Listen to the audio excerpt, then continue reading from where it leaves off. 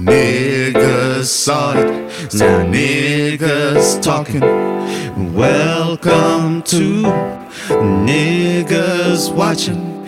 Niggas saw it, now niggas talking. Welcome to Niggas Watching.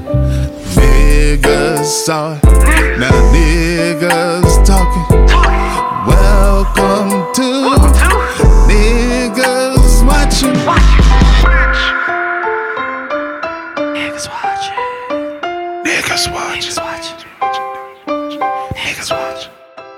Here we go. You know, niggas are back. Niggas have been watching. As always, welcome back to episode 12. 12? 11? 12? No, 12. It's 12, right? 12. We're in Can double niggas digits. counting this bitch? No, we cannot. Niggas are watching, 12. Not niggas are counting. Nigga, right, exactly. Yeah, listen to another podcast. You want to hear the niggas count. We here, episode 12, niggas watching. Deanie Bus in the studio. Yes, sir. We got our main man Knife on the ones and twos per usual. Shout out to Better Sounds. Always shout out to Better Sounds. Always making us sound better in this bitch. Yeah. I know it's a lot of work. Oh boy, for sure. To jump it off for today, man. I was reading earlier on somewhere online, probably on one of them fucking movie blogs or accounts or something like on Twitter, IG, or TikTok or something. But anywho, it's about to be the Hollywood Signs 100th year anniversary. Okay. I think it's later this year or something like that. But the Hollywood sign, as we know, it symbolizes the film industry. It symbolizes a lot of things, even though it wasn't built for that at all. It was built to establish whatever, like the Hollywood Hills, like in 1922 or 1923, the Hollywood land sign was put up to promote the hills. Yeah, to get real estate in the hills. Yeah, exactly, to promote the neighborhoods and stuff that were coming to the hills. Yeah, and after that had been accomplished, it pretty much drawn so much attention, and people were so enamored by these big ass letters in the hills that they never tore it down. The only thing they took off was land. I thought land fell off. I think it started to deteriorate. Okay, and so they just got rid of it. They just took it off. Hollywood land looks way better though. It really does, bro. Hollywood land looks better. And maybe because it's not there. I'm sure if it was there, I'd be like, oh, Hollywood would be better, but. Hollywood land just looks hard. What's the so with that, bro? They're doing they're repainting the sign or whatever instead of I was on Twitter ranting earlier. I don't know what the fuck is taking these niggas so long to put some goddamn LED lights on the Hollywood sign. Look crazy. Like, why is it that the cities, or not even the city, but the movie industry's like biggest star, when you really think about it, it's the fucking Hollywood sign. Yeah. Like when you think of it, there are so many films, there are so many things, real life experiences that also that people think about when they see that Hollywood sign. So my question to you and to the listeners out there, feel free to hit us up and and let us know. When you think of the Hollywood sign, what movie comes to mind first? Oh, what movie comes to mind first? That's tough. I mean, so this is going to be like really two movies that come to mind. So one is Hollywoodland with Ben Affleck, Adrian Brody. I love that movie. I remember I watched it endlessly when I was a kid. And that's kind of when I learned, like, oh, you used to actually say Hollywoodland. Right. Great movie, too, if you haven't seen it. You know me, I love my neo-noir movies. The other one is going to be an odd choice, I'm sure, to some people, but the Rocky and Bullwinkle movie with I think Robert De Niro is in it. But that was like the first movie where I actually saw people like doing shit in and around the Hollywood sign. So I was like, oh wow, this is like an actual thing. I thought you could actually like climb into the Hollywood sign when I was like a little kid because of that movie. You know what? I mean, you probably could. There was a time when you essentially could get to it a lot, like how you can't even get to the Hollywood sign now if you attempted to. It's blocked off. It's gated. It's essentially a gated community. Yeah. And if you attempted to get there, nigga, LAPD is gonna be waiting right there to bust you. Yeah. So, yeah. There was that one nigga that changed it to Halloween. Yeah. I don't know how that nigga did that. When was that? I need to figure it. That was like 2015 or 2016 or something like that. That was like 6 or 7 years ago. Yeah. Yeah, so you said what was it? It was the Rocky, Hollywoodland and Rocky and Bullwinkle. Those are the two movies that immediately come to mind. And I haven't seen Rocky Bullwinkle in a long time, but I do remember like significantly those scenes in and around the Hollywood sign, which is crazy. But what about you, bro? Honestly, bro, there's so many iconic films with the Hollywood sign. It's a lot. You know, I mean, shit. The question, I love when I ask these questions and I make you go first because it gives me ideas. And then you never have an answer by the time I ask you back to it. Pretty much, no. But one that I can think of, I mean, just right off the top of my head, bro. As fucked up as it is The Day After Tomorrow when that shit blew through and fucking took the Hollywood sign straight to hell. Bruh, that was The Day After Tomorrow. It wasn't 2012. It was definitely The Day After Tomorrow, it was The Day right? After Tomorrow. One of them fucking natural disaster films. Was it the one with Jake Gyllenhaal? Yes. Well, I think Jake Gyllenhaal's in Day After Tomorrow. That's Day After Tomorrow because he's definitely, that's Cusack. That's in 2012. That's in 2012. Yeah, That's right. That's one of the first films that I can think of right off the top of my head right now. I'm sure there are tons of other ones that I can think of. We're going to go off air but and think of 50. I'm going to think about 50 other ones. Like, damn, bro, I should have said that. But, bro, just seeing a Hollywood sign fucking, essentially get ripped to shreds, I think, by a tornado. A tornado in L.A. And literally tear down one of the most iconic landmarks in not only film history, but like this is a cultural landmark. I mean, a U.S. landmark. This is a global. Niggas come to Hollywood, bro. We in Hollywood. Niggas come to L.A., bro. They want to see the Hollywood sign, even if that's just from afar, taking pictures, whatever it may be. So, me growing up and watching movies as we all did, and watching The Day After Tomorrow and being fucking terrified, man. Because you like, God damn, like this shit could happen. I don't know, but seeing the Hollywood sign, fucking, just gets ripped up, gets swept up like that was crazy. Along with like the Capitol buildings, the Capitol. There was a lot of shit going on in there. A lot of shit was getting sucked up by that tornado. Yeah, but that's one film that I can think of like right off the top of my head. Mm-hmm. I mean, shit. I remember. I think. Nah, bro. I think that's all I can think of right now. Right? Yeah, right now. Yeah, I'm drawing a blank.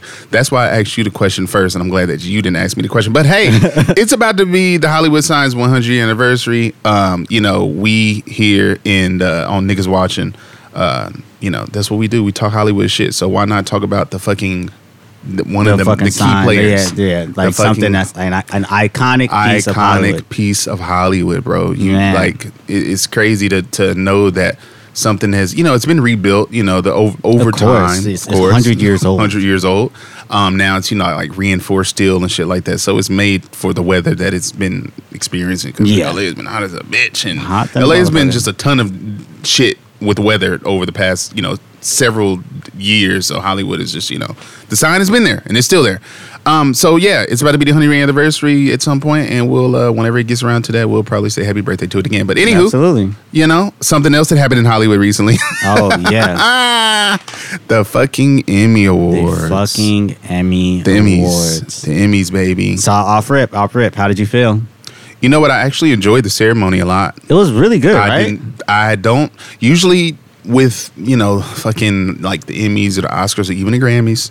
Most of the Academies shows, those are the Academies, the Emmys, the Oscars, the Grammys, and the Tonys, but I don't really watch I've watched the Tonys here and there. I'll say this, when Denzel's nominated, I'm usually watching. Exactly. If there's someone who I'm looking forward to seeing possibly win a Tony Award, I'm locked in. Yeah. But for the other three, I'm locked and loaded every time.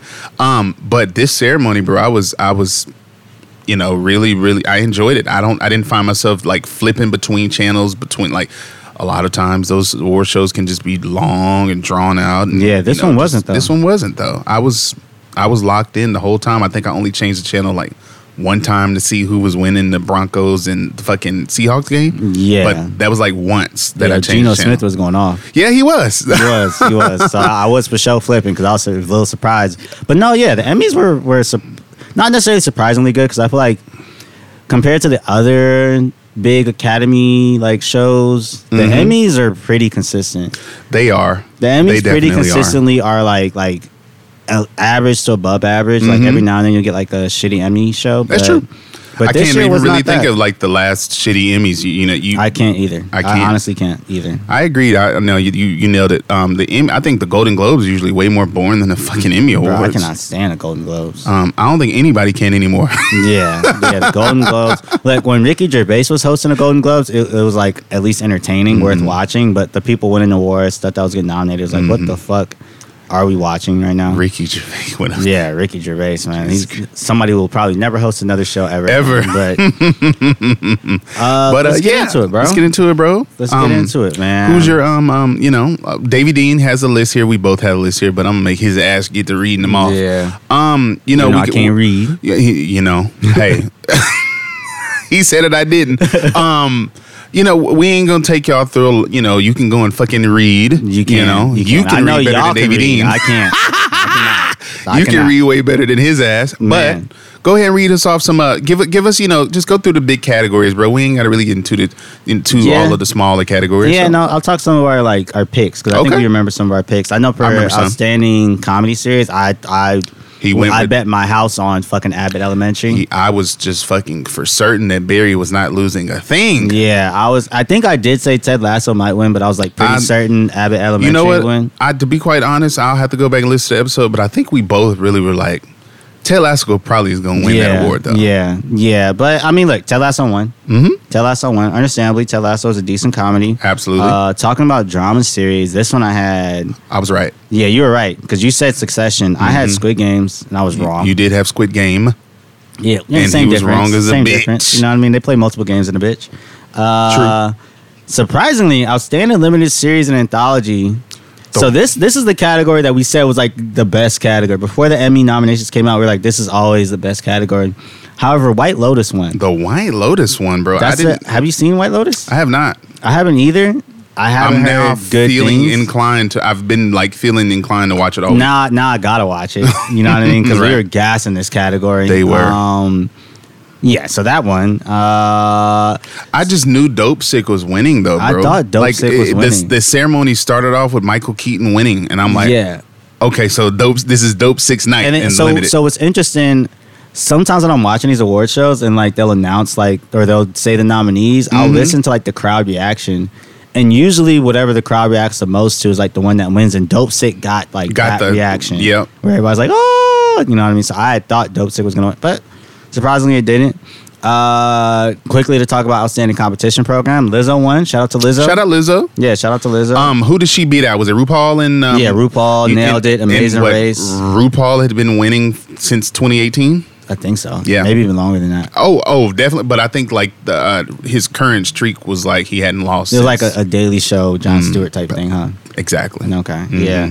We don't got to do like the rest of the variety stuff, but lead actor in a comedy series. I also went to Ted Lasso, Yep. which I think did we You both probably say Barry? did. I anything really Barry was in, bro. I think I was already just picking Barry as the winner of that category. I know in a group chat I said Jason Sudeikis will win. I don't remember if I said it on the show, but Jason Sudeikis obviously won. Gene Smart. Gene Smart won for Hacks. Did you see that one? I think that I was didn't one of see the Hacks. surprises I didn't for see me. Hacks. That was definitely a surprise That was for a me. surprise. I knew Quinta was winning. I just that one, to be knew for quite a honest. fact, and I thought maybe Issa, Or maybe Issa. Yeah, I was like maybe Issa might, but then this is also niggas watching, so we gonna automatically. So we were going for everybody Yeah. black in this bitch. Always rooting for everybody black. Always rooting for everybody Still black. are. Yeah, no, that's not gonna change. Big surprise though. Lead actor in a drama series, Lee Jung Jae for Squid Games. Shout out Lee Jung Jae. I didn't expect. I don't know if I even had him. I don't- might have had Jason Bateman. I had Bill Hader. No. drama, drama. I was looking at the wrong category. I think you did have Jason Bateman, didn't you? I think so. If not Jason Bateman, I might have had Bob Odenkirk. I don't think I had Lee Jung Jae because I didn't have him doing this. No, I had Jeremy Strong. Yeah, Jeremy. Oh, you did have Jeremy Strong. You did have Jeremy Strong. I had Jeremy Strong.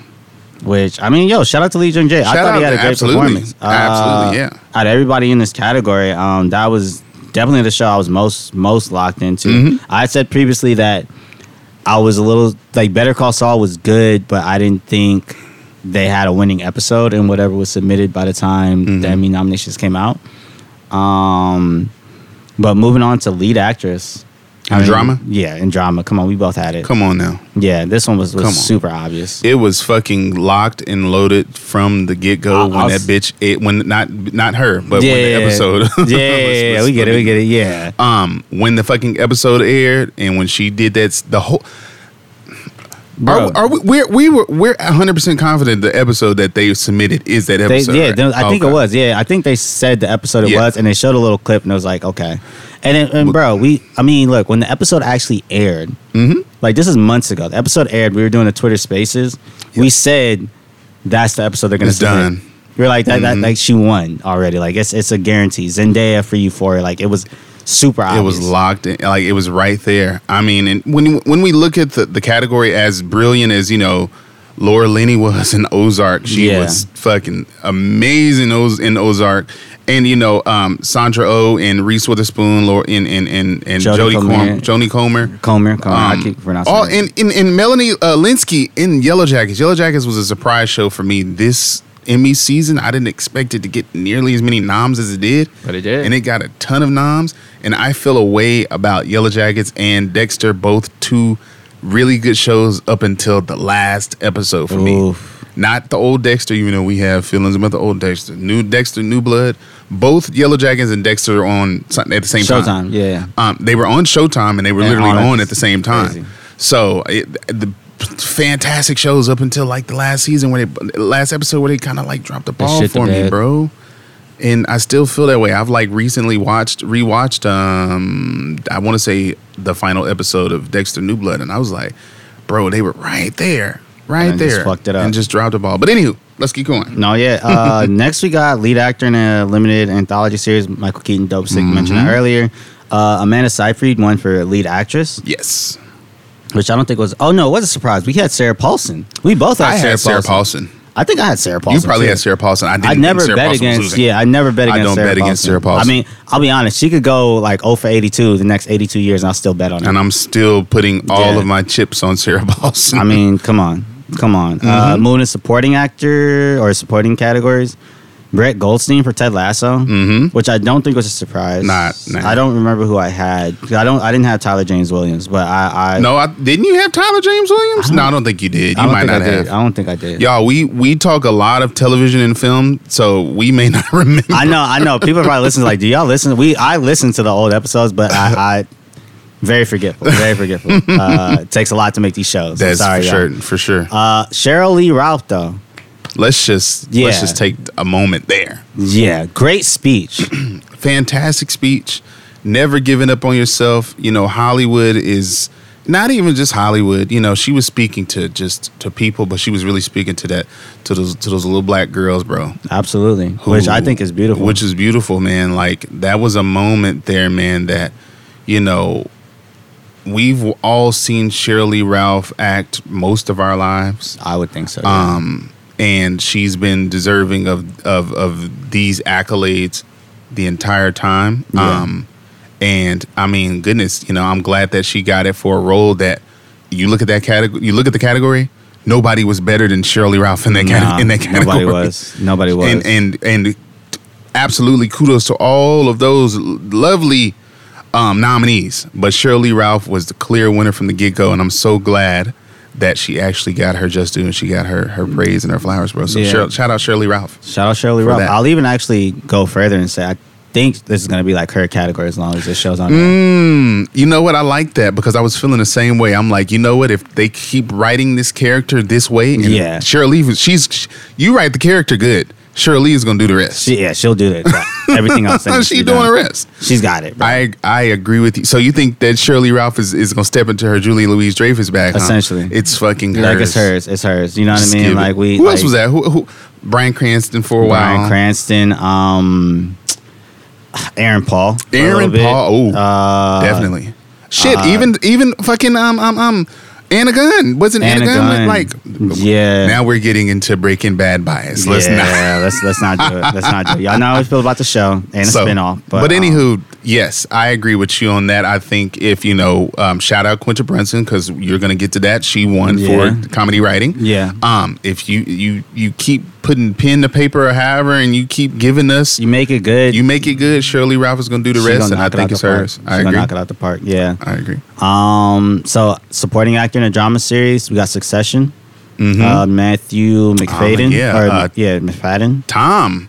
I didn't expect Tom to win. That was a surprise. Didn't. For me. I thought Nicholas Braun was going to win. Honestly, I didn't see the most recent season, but I saw a lot of hype for Nicholas Braun, so I assumed that's where they were kind of going. I also thought maybe Severance. This is after. I did too. So after we did that episode, I did end up watching Severance, and I was like, I'd be a little surprised if nobody from Severance won. And nobody from Severance won. They didn't, right? Okay, yeah, I knew I wasn't tripping. I'm like, bro, did Severance? Because I watched. I told you I watched the Creative Arts Emmys too, and I saw a lot of awards went there. Man, I'm actually for the foreseeable future probably always going to watch the Creative Arts Emmys. Okay. Because the awards that they were giving out there versus the awards they were giving out at the main ceremony, I was thinking, and while I was watching the main ceremony, I'm like, oh, this should be on the creative arts side, and this category should be on the main ceremony side. But I don't make the rules. Yeah, none of this shit. Don't make the rules. We just give our take on the stuff. Our take on the bitch. That's it. But wasn't it what we got next? Julia Garner. Hold on, Ozark. Before we shout out Julia Garner, but you didn't have. Were you done? Did you have anything else you wanted to say with Shirley Ralph? No, I said she had a good speech. I think she's gonna run the category. No, not really. Okay. I'm ecstatic that she won. Yeah. Honestly, okay. I think I can't. We could do a whole episode on how happy I am that she won and people like her can are getting the opportunity to win awards like these. Once again, it's got to be said that we don't necessarily hold these types of award shows higher than like the black ones. The black ones. We try to keep everything even in terms of like how we cover it.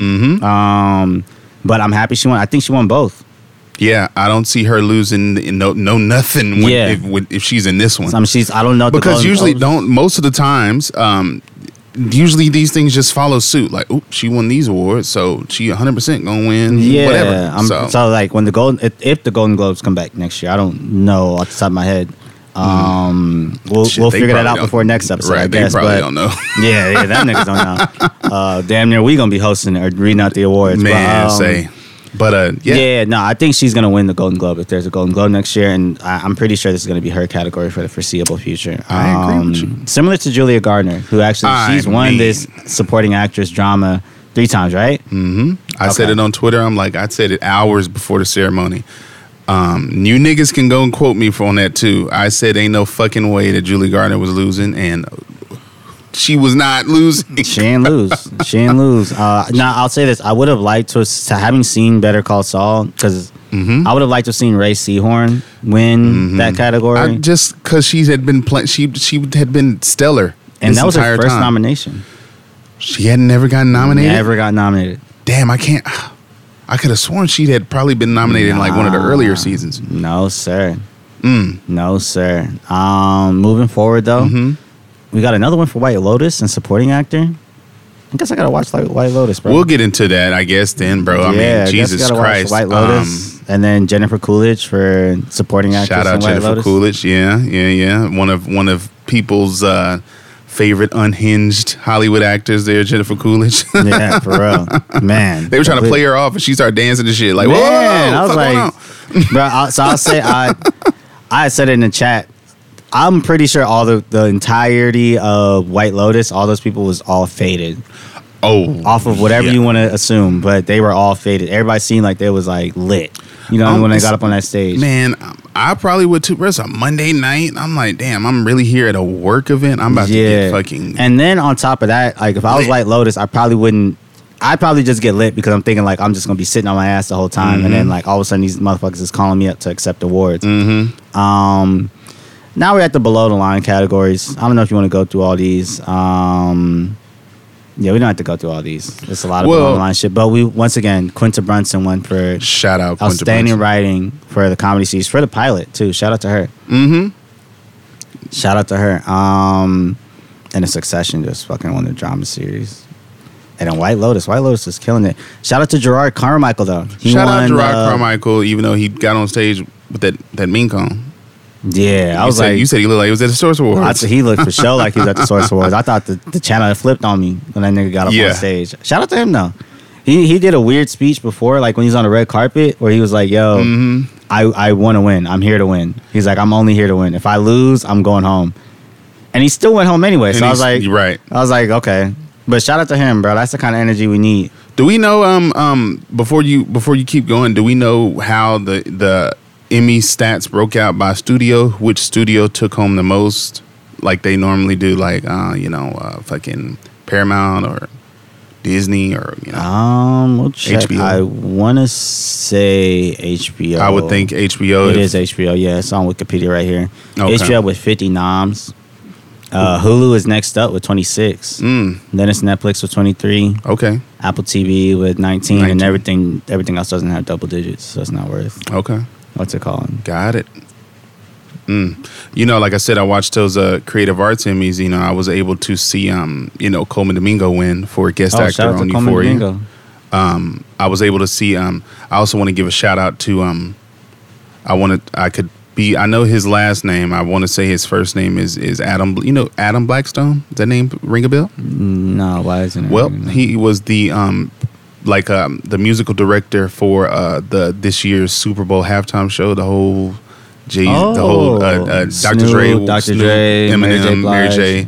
Kendrick. And he won an Emmy for that. Oh, Actually, dope. that was the Super Bowl halftime show won 2 Emmys. It won for musical direction and it won for like best live, whatever the fuck. It was live category it was in. Okay. It won that Emmy for it. It beat out a lot of good shit too. So it was really, really dope to see this Super Bowl experience that was literally dedicated to West Coast rap and just the fine. whole that whole how its impact has been on the music industry. Seeing it highlighted, especially with Super Bowl being in Inglewood, it makes the most sense. Of course, but and then being rewarded for being fire, of course, was great. So shout out to Adam Blackstone. Yeah, for real. And like I said, Coleman Domingo. The Creative Arts Emmys was really good, man. Honestly, Yeah, I'm looking at some of the winners right now. Like Yeah. this shit does look. it was pretty really good, man. It was Yeah. entertaining. Also, it was on FX, so they were cursing. Yeah, that's funny. So it was a good show, honestly. But Okay. yeah, man. Hey, look, shout out to them niggas, bro. Shout out to them, man. Shout out to all the winners. Shout out to all the losers because you still win. yeah, honestly. You still fucking win. There are people who can go years in their whole lives without being recognized for their art, for their hard work in the entertainment industry. So I'm sure you still, of course, would have loved to take the gold home because duh. But knowing that, you were recognized by your peers or recognized by your industry on that level is still, it's still quite the fucking accomplishment. Yeah, I mean, the award's going to be in your house forever. And it's exactly. Or the awards, plural. Mm-hmm. I agree, man. But yo, talking about like getting recognized and like, by your peers. Mm-hmm. That Quinta Brunson, Jimmy Kimmel. Oh, man. So I'll say this. Go ahead. I do think Jimmy Kimmel is funny at times, and I think there's a lot of things he does that's like humorous. But that whole thing with the Quincy, as I was watching it live, I was like, okay, this isn't too bad. But when I saw like the pictures and he's just like laying there, I was like, come on, bro, you could have got up. This was funny when Will Arnett was on stage with you, but now you're just kind of fucking up per moment. And then somebody brought up like, oh, Jimmy Kimmel's always kind of fucking up like black people's moments and shit. So I was like, really? And then I seen like, oh shit, like it's actually kind of historic for this nigga. Like he kind of does this a little too often. Yep. How did you feel about it? I was fucked up about it when it was happening live. I'm like, get your ass the fuck up and let this woman accept her first Emmy win for a show that she created on this network that, get your ass up, Jimmy Kimmel. Shit, I was over here drawing a blank because it was actually making me mad again just thinking about it. I'm like, yeah, he really sat his ass on stage. Will Arnett had already left. And you're just still there. She's accepting her award. She's trying to give her a speech, and you still just laying there in the way, bro. I was really heated for her, but I didn't feel it was necessary to to think piece it to death like most I didn't think Twitter that did. Of yeah, course, I didn't think that was necessary. Even Quinta herself was like, I wish he would have got his ass up, and she didn't say it that way, but I'm sure that's what she was thinking. And get the fuck up. But also, I ain't even really too pressed about it. But still, look, man, you know how we are, bro. We don't look. black women especially do not get recognized for these awards often. So to have a white man overshadow that by laying his raggedy ass on the fucking ground the entire time she gave her speech, it sends the wrong message, bro. But like someone said, I can't remember who it was, it's like white supremacy, bro, is you don't even realize how your actions are affecting someone else, like in that moment. You don't even get it. You just think that you're just being Jimmy Kimmel, being dry, being funny. But still, what you're doing is still like something that's what black people, not only black people, but that's what we be talking about. It's like, goddamn, we're in these spaces. We're trying to fucking like, get the recognition or whatever. And then you still have to insert yourself into something that you could have quite easily removed yourself from. Like, the spotlight was on her. Let her have that spotlight, bro. Like, I was actually like one of the people who was fed up, and Quinta probably really might have been fed. I think so. But then also she just won her first award. Exactly. So. And and that's the fucked up thing, because she's black. She's on this network that is not black, primarily. This is ABC we're talking about here. Say primarily. It's not black at all. Not black She's at all. The blackest thing on the network. Oh, they got Wonder Years. I mean, and in past shows, I was thinking of like Scandal, and they've had past shows. Category Murder. They've had black shows. Yeah. So not saying anything there, but the fucked up thing is Jimmy Kimmel sitting on stage. She could have, whenever they gave her interview, she could have really read him down. She could have really said, yeah, he could have got his ass up, blah, blah, blah, all of this stuff. But she's still thinking, just like all black people are, damn, I still got to work in this fucking industry. I still got to. If I say what I want to say, then Because they're on the same network, too. Exactly. Yeah, so. Exactly. Yeah. No, like, I get it. You know what I mean? There's only so much you could say and do. And I'm sure she felt like her hands are tied. Exactly.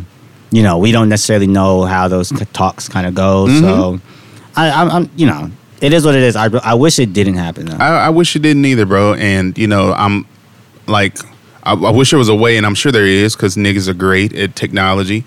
Fucking somebody out there Photoshop his ass out of her pic so it can only be her on it. Yeah, bro. I'm sure. I'm sure people have already. I'm sure, bro. I'm positive for sure. But yeah, man, that's my feels on it, man. But other feels that I have, bro, is Better Call Saul was nominated 46 times in its entire run history, and it got no wins. 0 wins. That is actually a disgrace, bro. Not on Better Call Saul's part. Yeah, not at all. On the fucking vote. Are you? That's nuts to me. Because, like, okay, so I could understand... The prequel to the greatest drama series ever, mind you, which is Breaking Bad. And once I've said it plenty of times on the show, I think there's an argument to be made that Better Call Saul is better. Mm-hmm. There's an argument to be made that Better Call Saul is better. It's like a 96% you got an A versus like a 96.5% you still got an A to me. Mm-hmm. So I'm surprised that like Giancarlo Esposito hasn't won. Yeah. That dude who plays Mike, Jonathan Banks, Bob Odenkirk. I mean, Ray Seahorn got her first nomination. Yeah. I'm like, wow. Bob Odenkirk has been playing Saul Goodman / Jimmy McGill for fucking years. Not even just including well over a decade. Yeah, well over a decade, and he nothing. Are you like what? And not only that, bro. This is a Vince Gilligan show. He's also won hella awards for writing too. He has. So I'll say he hasn't been on this show as much as he was on Breaking Bad. He wasn't involved as much with. Yeah, at first he was heavily involved, and then by like season 2 or season 3, he kind of like left it up to like the showrunners. Yeah. When he was working on Breaking Bad, there was a writer who wrote the episode that Better Call Saul, the episode Better Call Saul, and that guy is one of the creators on Better Call Saul. He works heavily on Better Call Saul, but I'm surprised he hasn't gotten nominated or won for writing, for directing or something. Bro, that show should have, out of all of its 46 noms, bro, it should at least be in double digits. I think so. At least, I think so. I saw the tweet like 2 or 3 times in like a 5-minute span, and I got mad each time. I'm like, how is this show that we all can collectively agree is fucking fantastic? Like you just said, you can make an argument for it being better than Breaking Bad, which I don't think it is. But the argument can be made, and I absolutely see it. I understand it. I'll tell you this: if you take both the shows, right, and rank all the seasons from both the shows, they will be like neck and neck. I promise you, like your top like 4 seasons will be one Breaking Bad, one Better Call Saul, one Breaking Bad, one Better Call Saul. You know, like it's a really good fucking show. So I'm really surprised the Academy, for all the things that it has gotten right, that's one huge thing that it's gotten wrong. That's one huge thing it's gotten wrong. I agree. I'll say though, they do have a chance, one more chance next year. I don't know if they'll pull it off, but I guess the way the things, because they dropped the second half of their season when they did, they are eligible for next year's Emmys. Now, whether or not they get nominated and win is a whole other thing. They might fuck around and hit them with a Schitt's Creek, bro. I wouldn't be mad at it. I mean, I honestly wouldn't be mad at it. Drama is real hard to sweep. I don't think any drama's ever swept. I think Schitt's Creek's like the only thing that's ever swept in general. Right? Them, golly, them niggas swept. That'll always confuse me. But I don't know if Better Call Saul will sweep. It's possible. I mean, Giancarlo can still get nominated. Jonathan Banks can still get nominated. They got a couple guest actors that can get nominated and win. Ray Seahorn. She also had a really strong last couple episodes. I think she can get nominated and win. Bob Odenkirk, like his best work is in the last like 6-7 episodes. There it is. So, and look, fucking Bob Odenkirk like suffered a life-threatening. Something happened when he was on set, right? He had like a heart attack. Like a heart attack. That episode's actually in the last bunch that dropped. The last few episodes that dropped. So, hey, like I think there's a lot. Even the dude that played Howard Hamlin, I think he can. He had like same with everybody else. His strongest episodes are in the last like handful. So I can see that. We'll see. I think it's very possible that they go like 6 for like 50 something. You know what I mean? But we'll see next year. This show needs something. That's it does. For certain. It does. I wish there was more black people in it, so I could be like Black Real Awards. Go ahead and do it. Black Real Awards, NAACP Image Awards, BET Awards. Somebody. They're not gonna do it. But yo, speaking of, the Emmys versus the Black Real Awards. Who do you think? Who got it right? Yeah. As far as, I mean, shit, the Black Real Awards got it way more right because it was way more niggas that was nominated. It was, and a lot of the performances that won, I was like happy with. Even some categories where I was like, damn. I was like, I'll take this winner versus XYZ. Emmys, bro, they like, you know, as much as we enjoyed the ceremony, and we'll get into, you know, Kenan Thompson, you know, a little bit in a few. They still didn't get a lot of. They still got a lot of shit wrong. Yeah, but as opposed to the Black Real Awards, I feel like they and I feel like it's just a lot of awards, a lot of other award shows in general. Usually, I think I even started it off with get it right over the Academies, bro. Especially like the SAGs and stuff like that. They actually get shit right. The ones that aren't the major ones usually get it right. The exact person you want to win. Like, remember when Adam Sandler won for Uncut Gems at the Independent Spirit Awards, but wasn't even nominated for the Oscar? But wasn't even nominated for a fucking Academy Award. Yeah, it's like, but you know, somebody the ones that niggas aren't watching are always gonna get it right. The ones that niggas are watching are never gonna get it right. The Emmys are a little bit harder to get right, in my opinion, too, because there's so much television. There's so much television, bro.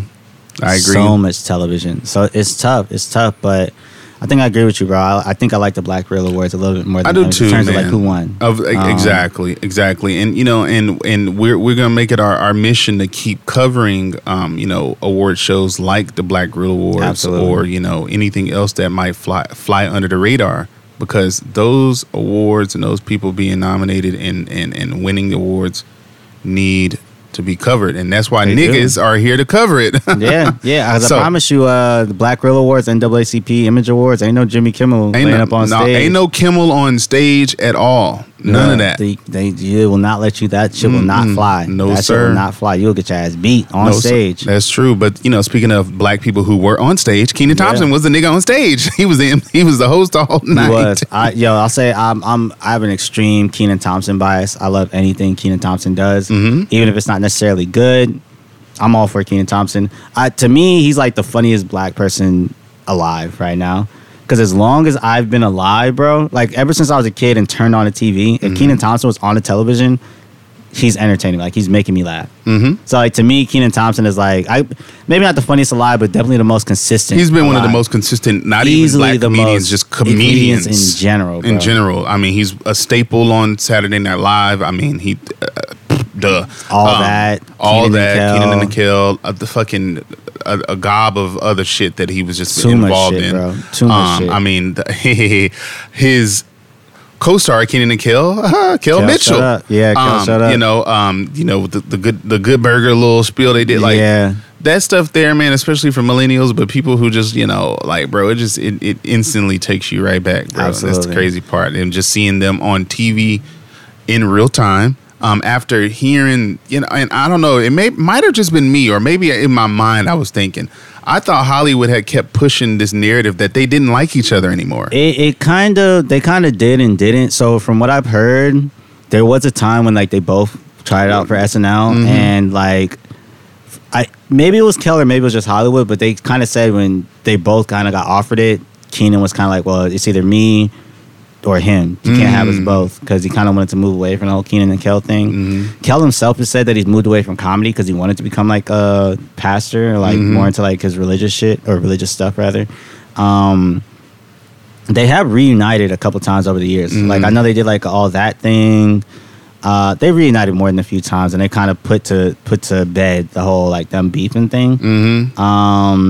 So yeah, him showing up during the Emmys was like, I think that should put to bed anything about any type of beef. Like, that should be very clearly. Because, like, the way it kind of happened, it seemed to me like, okay, this had to have been Kenan's idea. Because it was, like, a real, like, kind of random aside closer to the end of the show. That was for sure. I think if it was something that was, like, planned by the people, they would have, like, oh, let's do a whole thing. Oh, yeah, it would have been a way bigger thing. Yeah, so I think it might have been, like, the whole show was planned, and Kenan was like, yo, I gotta show love to the homie. You know what I mean? Or maybe even Kel was like, hey, you know, I think it'd be great to do this. let people know that we still locked in. Yeah, I mean, either way, obviously they're both like were with it, and I think it was something that clearly meant like a lot to them to do. So yeah, I mean, but I fucked with Kenan as host, man. Oh, for sure, bro. I thought he did a great job. How did you feel about Sam J as the MC of the night? So. No disrespect to Sam J, but I was like, was MC Light busy? Like, MC Light usually does this, right? I don't think MC Light always does. Like, I thought MC Light does all the award shows. She's like one of the staple voices as far as MCing these award shows. But usually, like, I remember, was it 2018 or 2019 where Jermaine Fowler was the MC of Okay, so Emmys. they just kind of rotate. So they just rotate niggas. So, yeah. What I think with Sam J, I think they were striving to go for something different. Sam J does have, like, a good voice. And she does have, what was the show on Peacock? She does have a show on Peacock. So it's good promotion. I just think that... I don't think Sam J was really right for it. I don't know if Sam J really wanted to do it. There was like a lot of like... Sam J just didn't sound super engaged to me, personally. And I don't know if that was like nerves. I don't know if Sam J didn't necessarily want to... I don't want to say Sam J didn't necessarily want to do it because I don't know that. But I just didn't... I'll put it like this. If Sam J comes back next year, I think it'll be a much better... I get you. You know what I mean? Like, I just don't think it worked out necessarily for this year. For me. That way sometimes. Yeah. You know, and I mean, shit, she still got, I'm sure still got quite a, you know, little bag or whatever for MCing, and you still got she still got the exposure that what you get from being the fucking MC, good or bad. Yeah. You know, I could have done without the MC in general, to be quite honest. I think so, right? Could have, because a lot of times I don't even be listening to the MC unless the MC is MC Light. But other than that, I'm usually just like, okay, whatever. You know, the fucking host or the presenters can announce the people next. Exactly. Yeah. But you know, I understand the importance of it, but you know, it is what it is. I could have done with or without it, but hey, you know. That's, you know, another thing, you know, next year, you know, like you said, if she does come back, I'm sure she will be a lot more polished. I think so. I think so. You know, and things will go a lot, for sure. Because I don't think it would be on Peacock next year. They switch it. Yeah, every year. So I don't know who has it next year. Well, we could find out eventually. But, you know, I think next year Sam J, or next time Sam J does it, Sam J will be a bit more polished. Okay. Well, you know, we shall see. Shout out Sam J. Sam J. Excuse me. J. Not Sham J. Yeah, Sham is an NBA nigga. Yeah, Sham is, yeah. Yeah. He just reported Dennis Schroeder. Oh, yeah. Huh? He just reported Dennis. I was it Sham? I think it was Sham. It was either Sham or Woj. I'm pretty sure it was Sham though. Probably. Yeah, That Sham been beating Woj. He has. That's Yes. true. Will Schroeder's coming back to LA now, Yeah. but we'll see how that translates. Yeah, when we'll the talk. NBA I guess we'll season talk comes about back. that closer to Because we NBA go, season. we want y'all to understand that niggas do be watching goddamn film and series and stuff, but niggas be watching sports. Don't ever get it confused. Niggas be watching sports. I might have missed a few jokes watching watching Geno Smith having the greatest game of his life. Right, and he hasn't played that way since the beginning of his NFL career. Yeah, I'll say though, last year, we'll talk about this and then move on. But last year he had a couple games. Like I remember he played against the Rams and had a fucking game. I was like, whoa, Geno Smith. Because he's been in Seattle for a while now, huh? He has. He's been a backup QB, but hey, look, now's his time to shine. Hey, I'm man. all for it. All for niggas Shout out shining. Geno Smith. Any last thoughts on Emmys? Nah, man. Next year, the 2023 Emmys, y'all niggas just need to right your wrongs that you got wrong this year, like you always do. And fucking hopefully, if Saul is nominated for some more awards, you do the right thing, and not just because they are not going. The show is over, but because the fucking show should have already won some awards. And it was a really strong set. And it was episodes. a really, really strong final season. Really strong final 7 episodes per day. Yeah. So I ain't got nothing else to really say about this. Shout out to all the winners. Shout out to all the losers. Like I said, Absolutely, yeah. Shout out to everybody black. As Everybody always, Black, come on the show. Hey, exactly. The door is open. Hear Better Sounds. Y'all know where we at. Open. Get your ass we'll here. zoom them. They don't gotta come to Better Sounds. Okay. they might not. We'll show them the address, and then all of a sudden the text third's gonna stop. So It's like, ooh, y'all niggas is in the outskirts of. that's where y'all at. Got you. Okay. I'll Zoom. catch you on the flip side. But I ain't got nothing else. You got anything else on the Emmys? No, nothing. Except I think next year is gonna be pretty crazy. It's a lot of final seasons next year. Give me your just like a off the top of your head. You don't even think about it too long. What's a show next year you can't, aside from Better Call Saul's Of course. possibilities, a show that you are excited to possibly see be nominated for Emmy for the first time? Winning Time. No question. No question. I like that. No question. Winning Time. You got one? Yeah, bro. Mike on Hulu. I don't agree. Listen, bro. Let me tell you something.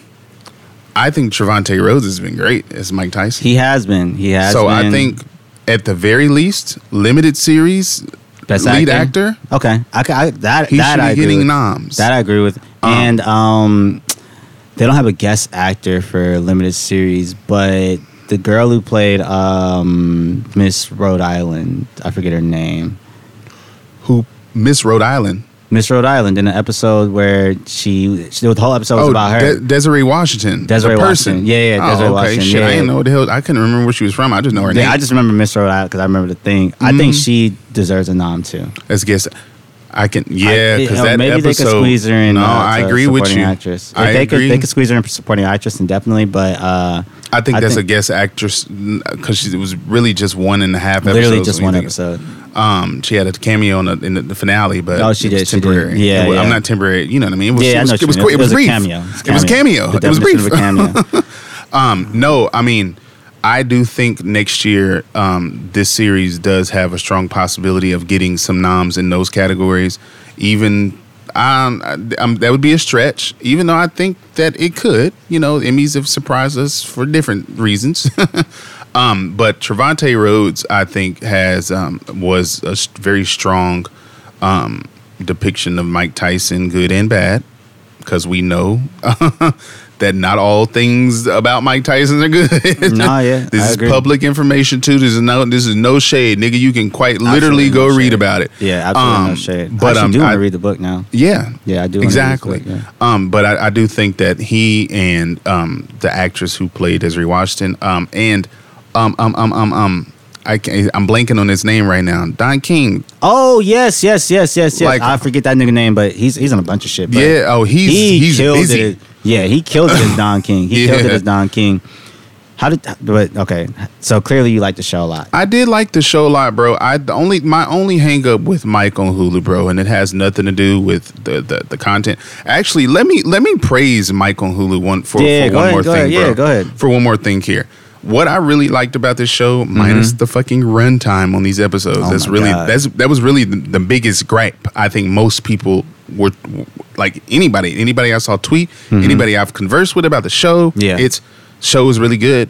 I wish the episodes were longer so we can really get more. Like this is it felt so jam packed in 8 episodes. It's like, damn, this should have been either 8 1-hour episodes or just more episodes, like 10-30 minute. Like it should have either just been more episodes really like or 12 30-minute episodes. I think would have been perfect. Okay, because even in the last few episodes, the final 2 episodes, a lot of the events that took place could have easily been there. That's a whole episode. A lot of shit that was happening was like a whole episode. But I aside from like the acting of Trevante Rhodes, and we gonna find, I can't think of his name right now, Don King, David Dean, Deanie Buss gonna figure it out, and Desiree Washington, pull her up too.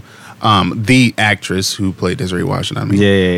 But I want to give just some praise to the series for depicting real life events that were happening, obviously in his life, but whenever they got to like scenes that were obviously really graphic in real life, abuse and, sexual assault, those things like that. What I really, really enjoyed about the show is they didn't go over the top with that. It wasn't any unnecessarily graphic, unwatchable scenes. A lot of times, bro, and I don't know how it is for you. I don't know how it is for anyone else out there. But a lot of times, and it's crazy because I'll watch the fuck out of a Michael Myers film where he's in there slicing and dicing. Yeah. But that's fiction. That's not real. Yeah. Whenever I watch something about, someone being, abused by their partner, or even their parents. Or parents, or bro, I have a hard time, like, really, like, I have to, it's a tough watch. Depending on, how graphic the scenes and whatever the show is, I sometimes have to fast forward through, bro, because I just can't even sit through and watch it be played out the way that it is. It's tough. But what I do like about this series is that they never took it too far with the Robin Givens episode and in the Desiree Washington episode. Like, they showed obviously how these events happened, and they showed it from the perspective of the victim. Something else I appreciated about the show. Yeah. They didn't allow it to be told from his POV, both of those episodes, though his point of view is still there, but you get what I mean. If you've seen the show, you know exactly how those episodes, were, and you get where I'm coming from with this. The episodes were never they weren't overdone with like being super graphic. And it's a graphic show still. Like the show is still pretty violent. It is. But I did admire and shout out to all of the creators and producers, everybody involved with that, making sure that they weren't exploiting those situations too much, and which I appreciate and making I'm sure Desiree Washington, I'm hoping that she had something to at least some type of creative control over this with how her she was depicted. Something at least, because I'm glad that because they could have exploited that even more than they did, and I'm glad that it wasn't. So that's really like, just my few minutes of giving that show praise on that level. And like I said, I've already, shouted out the actors, but I think the show was good overall. The only thing that I really could say was I didn't like that much really was just how short the episodes could be. They were very That's short. It, 20, 30-minute episodes, man, like, there's a lot of shit going on here. We need to see more. We need to see at least 45 minutes, 50 minutes, an hour, something. Yeah, and then to answer your earlier question, it's Russell Hornsby. Yeah. Why was I forgetting? Don King, and then Lee Eubanks played Desiree. Okay, shout out to Lee Eubanks and shout out to Russell Hornsby. Russell Hornsby is a busy man right now. Very busy, very busy. But he killed it. He killed it because Don King is one slimy, grimy nigga, and he played that to brought it to life. Perfection. He did. What you got? So, all right, I'll do the same thing you did. I'll heap some praise on it. I thought the show was very, very strong. I thought there was a lot that happened in the show that, like, if I was Mike Tyson watching the show, I'd probably appreciate the show a lot. honestly, because it does a good job of showing both sides. I agree. It shows like how somebody like that can get to the point where they do a lot of those heinous things without necessarily caping for them or giving excuses or saying like it's this person's fault or that person's fault. So I'm in a film theory class, and I brought it up in the sense of, I brought it up in that class because I was talking about how we were talking about classism. And I was talking about how somebody like that, like Mike Tyson, grew up without money, and then all of a sudden is thrust into a world where he has a lot of money, and he's not necessarily, for lack of a better way to put it, mentally stable to handle a lot of these new situations. Yeah, you know what I mean? right. Because he hasn't gotten over a lot of those old situations. So a lot of things end up going as wrong as humanly possible for him. So I thought they did a really good job of presenting that. And not really trying to cape for Mike, not really trying to make excuses, not really trying to make him seem like he's some sort of saint or angel or that he's doing really good things. That's true. I'll be honest though, I had a lot of issues with the show though. Yeah, let's give the listeners this is what we do. What did niggas watched, and what was your issues with it? So I mean, I'm huge. I definitely agree with the runtime for the exact same reasons you brought it up. I think that there's a lot that happened in Mike's life that needed to kind of be expanded upon, that we kind of needed to see. And I think the way the last 2 episodes kind of went just showed that. Like, they just kind of ran through a whole bunch of shit. You know what I mean? It was like, wait, hold on. Can we pause for a second? Like, let's talk about what the fuck we just saw. Especially, like, when they brought up his girlfriend at the end. He was like, oh, yeah, I've been dating her for... I won't do an impression, but I've been dating her for a long time. Yep. His current wife. Current wife. It was kind of like, well, why wasn't she in the show a bit more? I think if they had a longer runtime, we probably would have seen her a bit more. Also, what made me really hate the runtime was the Desiree Washington episode. Because, like, they dropped it in 2 episodes. So, like, you get 2 episodes a week. Yes. So, after I watched the Desiree Washington episode, and I'm like, wow, this is really dope that you guys did it from her point of view. We got to see it from her point of view. We got to see how all this shit looked to her.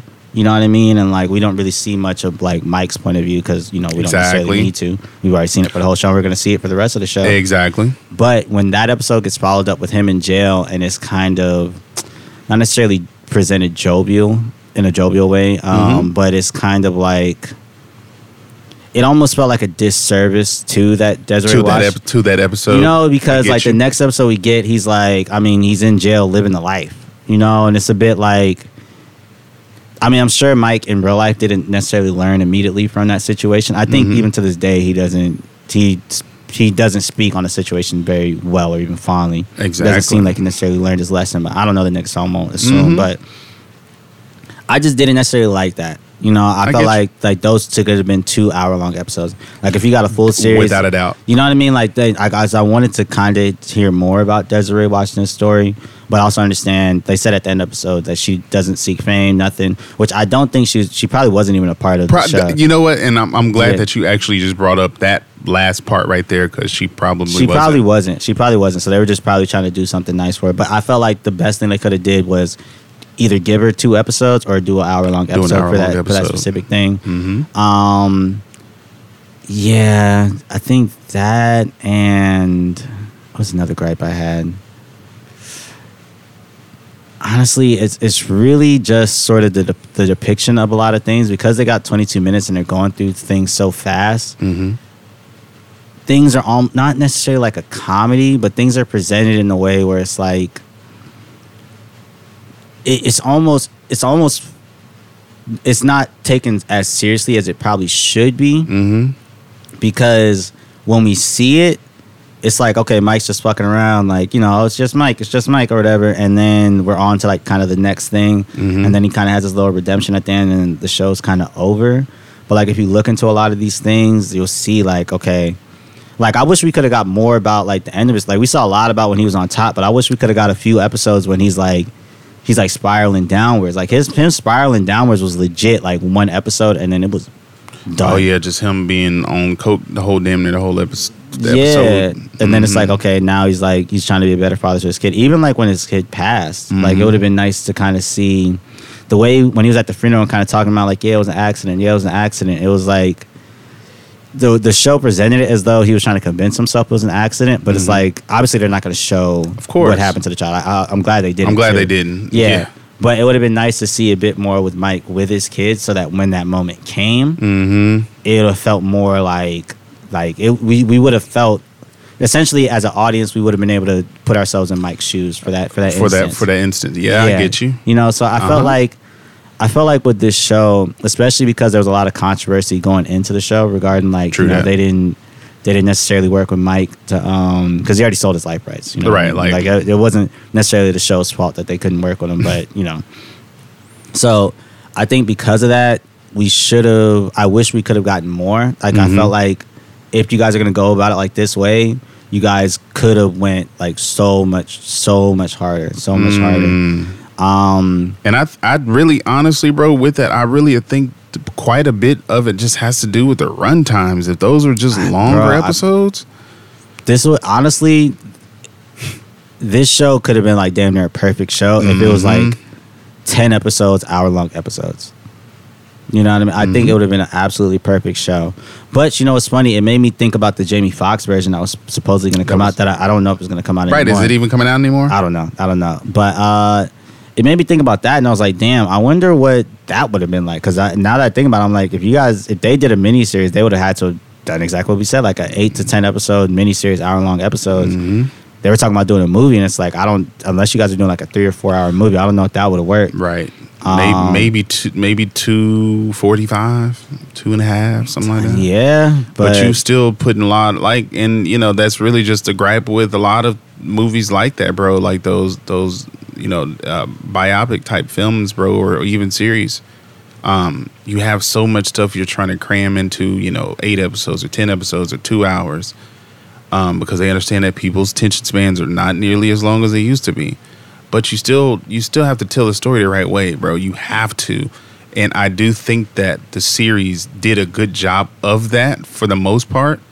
I just wish that they did it in a longer format. Give us more episodes and make the episodes a little longer. That was really that was it for me, really, bro. Other than that, I think they, for the most part, got it all right. But they did the best they could. Yeah, the actors, for sure carried the show. Oh, they did a fantastic job. And I'll say with Trevante Rhodes, off the top of my head, I couldn't tell you how I thought of him as an actor before the show, but I'll say after this show, I'm like, all right, this nigga can act his fucking ass off. I was like, he killed it as Mike. He genuinely killed it as Mike. I wasn't sold when I was like watching the trailers and heard he was cast.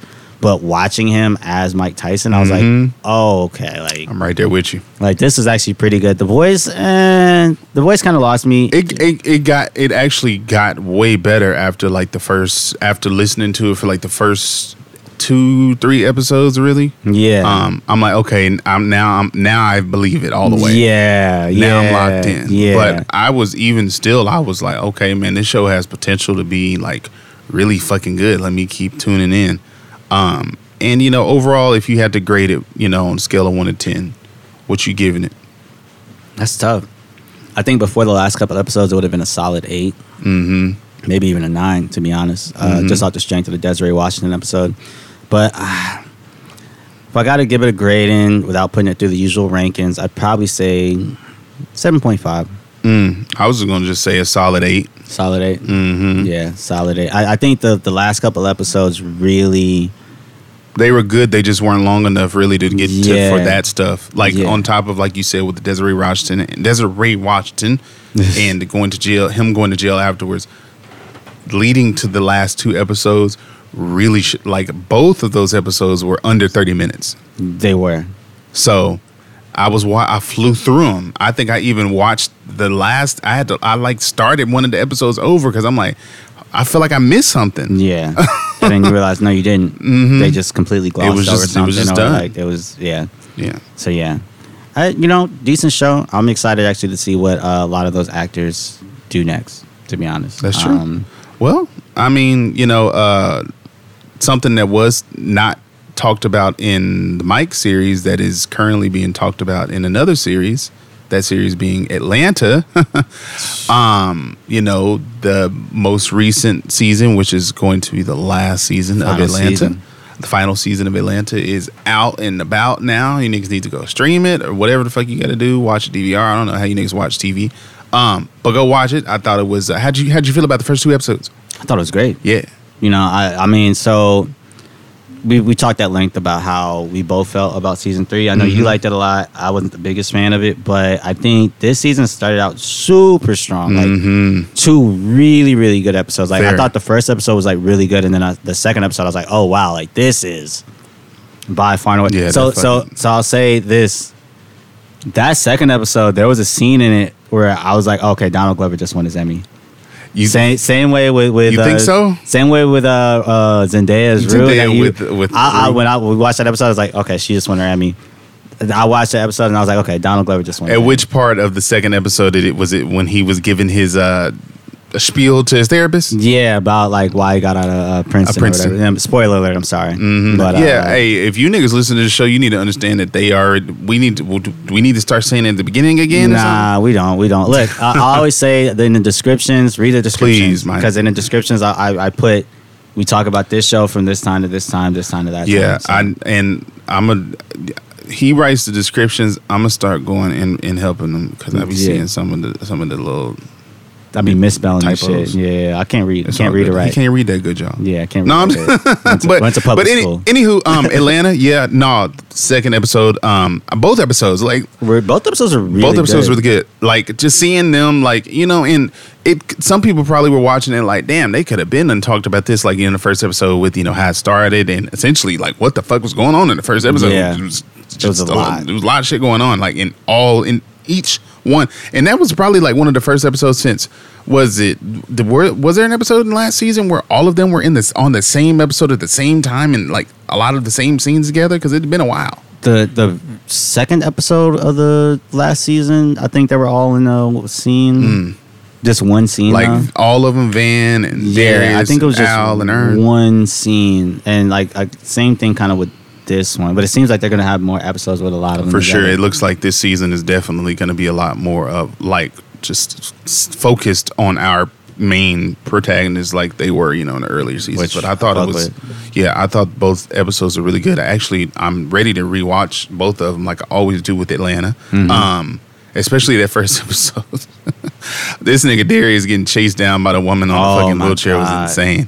It's like, how is her fucking wheelchair still alive? She is moving all over the city of Atlanta to find this nigga. Find this nigga. And yo, the thing I fuck with the most about Atlanta is when they bring up something that's like not necessarily pop culture, but it's like, okay, if you're on Black Twitter or whatever at a certain time, you know about this. And then you think it's just going to be like one little moment and like that's it. But it's like, keep going. Yeah, they just keep going and it's like, it gets funnier and funnier, but then it like stops being funny, then it starts kind of being serious and then it gets funny again. And then it gets serious. No, you nailed it. That's exactly how it is because you'll see her get sprayed and you see her still rolling around. It's like, why is she still following this nigga? And then after a while, it's like, okay, she still is really following this nigga around the city with a knife. Man, with a knife. And he's like, yo, I don't know if you watch QAnon or fucking Fox News, but I'm not one of them dudes. And then she's like, I don't give a shit. I don't give a shit. That's like that shit in Fugitive where it's like, yo, I didn't do it. I don't care. And the nigga jumped into the waterfall.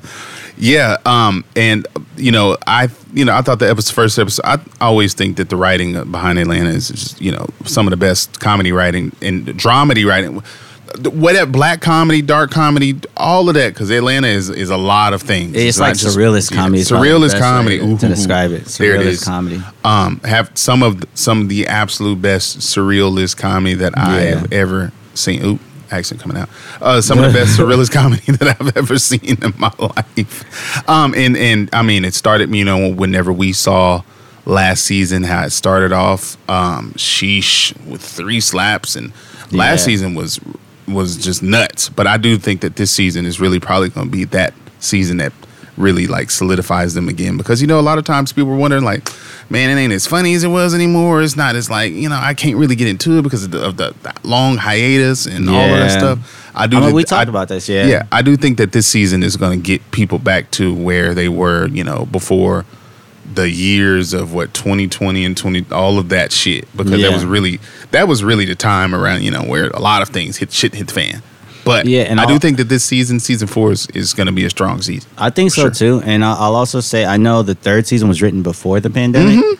I'm not sure if the 4th season was written. I think the fourth season was written during the pandemic, was it not? It looks like it. Yeah, it definitely. looks like, based on what I'm seeing, it looks kind of like that's what occurred. I think this season's actually going to be really, really strong. I do too. Just based off these first couple episodes. Mm-hmm. I like the way the second episode ended a lot, and I like the way it was structured. And once again, like I said, I think Donald Glover won his Emmy in that episode. And I think we're going to see a lot more of that, not just from him, but from the other cast members. Yeah, I'm actually super excited for this. Yeah, the way that the second episode ended, bro, I had to actually rewind it because the shit was funny, and it was, bro, look, I'm a believer that sometimes, bro, you have to fight fire with fire, bro. You have no choice. Oh, I'm big on that. You got to, dog. Like, you slight me. You fucked up my whole trip with my girl and my kid. I'm going to find a way to get you the fuck back. And boy, did he do it. Man. Did he do it? And so the funniest part about it was, like, I remember watching the episode, and I'm kind of like, when it started, I'm like, okay, they're doing like another one of those one-off episodes. And I was like, okay, they're not, because they're showing Earn. But then the whole time I'm like, damn, is this the girl that he went to Princeton with? Like, what's... That's what I was thinking. I'm like, this is Sasha, right? Yeah, so I was thinking it was going to end with him, like, helping her or something like that. Like, that was going to be the thing. But when it ended with, like, oh, bro has paid all these people just to spite Shorty, like, oh, bro. Whew. That's brilliant. That's brilliant pettiness, brilliant trolling, brilliant. Yeah. That is, if I ever have to get over and get even with a racist motherfucker, I'm going to go to the extreme lengths to get over and get even with you, because I don't care. You didn't care enough about me and what the fuck I was trying to do. What the fuck? Why should I care about your little children's book? Yeah. Why should I give a fuck? Why should I give a fuck? And when Darius and Al were, essentially it's like, you did all of that for one lady. I was like, I understood what niggas was saying. Like, damn, bro, you really you let that affect you so much that you had to go to this extent. But I'm over here like, nigga, yes. Yeah. Yes. So that's I think that was the best part about that, because it was like, on one hand you understood Ern's side of it, but on the other hand you're kind of like, I think I get what Darius and Paperboy saying. For sure. And so I'm choosing violence anytime. I get it, but it's unfortunate because you whenever you do something like that, we all have been in a situation where we had to get even with somebody. It's just, we have. Yeah, everybody has. And sometimes when you do, you think that you get like some type of gratification from it. Do not. And you might get it for like 5 minutes, and then you like, damn, I went through all of that just for this, just for one person that I could have quite easily ignored, just wrote off, and literally, just like, fuck this. Yeah, yeah. Which that's why I actually really liked the way the episode was structured, because by the time you got to that reveal, and it's kind of like you're laughing with Earn, and then the longer you sit with it, it's like damn, you really did all of that, huh? And then it's really like, and then that's why I liked how he's like, maybe I'm not done with therapy, because I was like, yes, because I was like, yeah, I think that's what we're all thinking, bro. So I thought it was a strong episode. I think we're gonna see some awards for that. Some awards and some recognition, because those were that they back. I'll say that. No, I agree with you. And damn, I lost what the fuck I was going. I am a little high. Always a little per high. usual. But yeah, man, great episode. I'm looking forward to the final season, man. Unfortunately, it is the final season, but sometimes these shows, they have to come to an end sometime. And these niggas are busy. And these niggas are busy. Yeah, capital B. Very capital B. Busy in Hollywood, so I get it, and I'm glad that we're getting great TV, at least to end a great series. I agree. But speaking of motherfuckers being busy, okay. Halle Bailey, that's Ain't your she busy? right? Busy than a motherfucker. She's busy than a motherfucker. She's busy. Busy fighting off racist trolls. Oh, great. Racist people, yay. I think we do this like every other episode at this point. Oh, wow, right. Because we did it with Chadwick not long ago. These motherfuckers. Shout out Chadwick, too. Shout out Chadwick. He did win an Emmy. He did win an Emmy. Shout out Chadwick. Shout out Chadwick. But yo, you seen this Little Mermaid bullshit? Motherfuckers are tripping. She was announced as the Little Mermaid years ago. It was about 2 years ago now. Huh? Yeah, it was a while ago. That's why she wasn't on Grownish. Exactly. But these motherfuckers are tripping. They are finding any and everything to be upset about regarding her playing Ariel, who was actually drawn originally by a black person. Exactly. Let's start there. Let's start there. You know what I mean? I'm How sure about he would have that? made her black initially if, you know, that just would have been what Disney would have accepted at the time. At the time. But it's weird, bro. A lot of people are, and even outside of like her being a black Ariel, a lot of people are like, oh, why does the sea look so dark? So dark and gloomy. Little Mermaid is supposed to be a lot more colorful. It's freaking all of this shit. All you adult Disney fans out there need to get a fucking grip. This movie it's done. It's coming out. It's coming out. It's fucking locked in. Disney is fully behind it. But all you dickheads out there, you know, My God. like I don't even, bro. The energy that goes into having to just. I know I don't know how it feels to be Halle Bailey, but we all know how it feels to deal with racist trolls online. Oh my God. And the amount of I can only imagine like how draining this might be for her. Hopefully she's disconnected. I mean, it's hard to disconnect, but It is, but hopefully I'll say so. This is a pretty common thing, unfortunately, with Disney. So true. I'm sure even prior to a lot of this shit happening, she probably spoke to like John Boyega. Really, John Boyega's the only one I can what's think. homegirl that's in the, but Well, I'm sure she talked to Moses Ingram. At There some it point, is. too. There she is. Who played. She played one of the sisters in fucking Obi-Wan. But I'm sure there's been conversations regarding it. Even Michael B. Jordan, because when he played Human Torch, there was a huge backlash. So I do remember when he was the Human Torch in Fantastic Four. man, shitty movie. What a terrible film. Man, shitty movie. But I'm sure she's had discussions with people, so she probably knows a way to go about it. Even the dude who played Shang-Chi, Simu, I might have mispronounced his name, but he recently said he had to get into therapy because he wasn't used to having to be on this type of a platform and be this type of a star now. So like he has to just kind of get his head wrapped around it. And I know with him there was a lot of racist things that got thrown at him. So I mean it's unfortunate that these people have to deal with this. Like they just trying to do. They literally are at work. Literally, bro. This is their career. This is something they're literally, just like you and I, are paid to do. You know, Exactly. we're paid to, you know, to work at whatever it is, whatever the fuck we're doing in our lives. These people are literally all they're trying to do is make a living, and they have to deal with racist trolls online talking about, you know, Ariel is supposed to be black. I mean, it's supposed to be white, blah, blah, blah. Ariel is a fucking fictional character. She can be whatever the fuck color they decide to make her. Nigga, she's this a time around, mermaid. she's black. She's a fucking mermaid. Do you even really have an idea? Like, people out there, you know, talking about like, oh, well, you know, why does she not look this way, blah, blah. If you know anything about, like, I don't know if you fucking read, you would know that actually mermaids wouldn't look nothing like how the Little Mermaid looked in the 90s and how Little Mermaid looks now.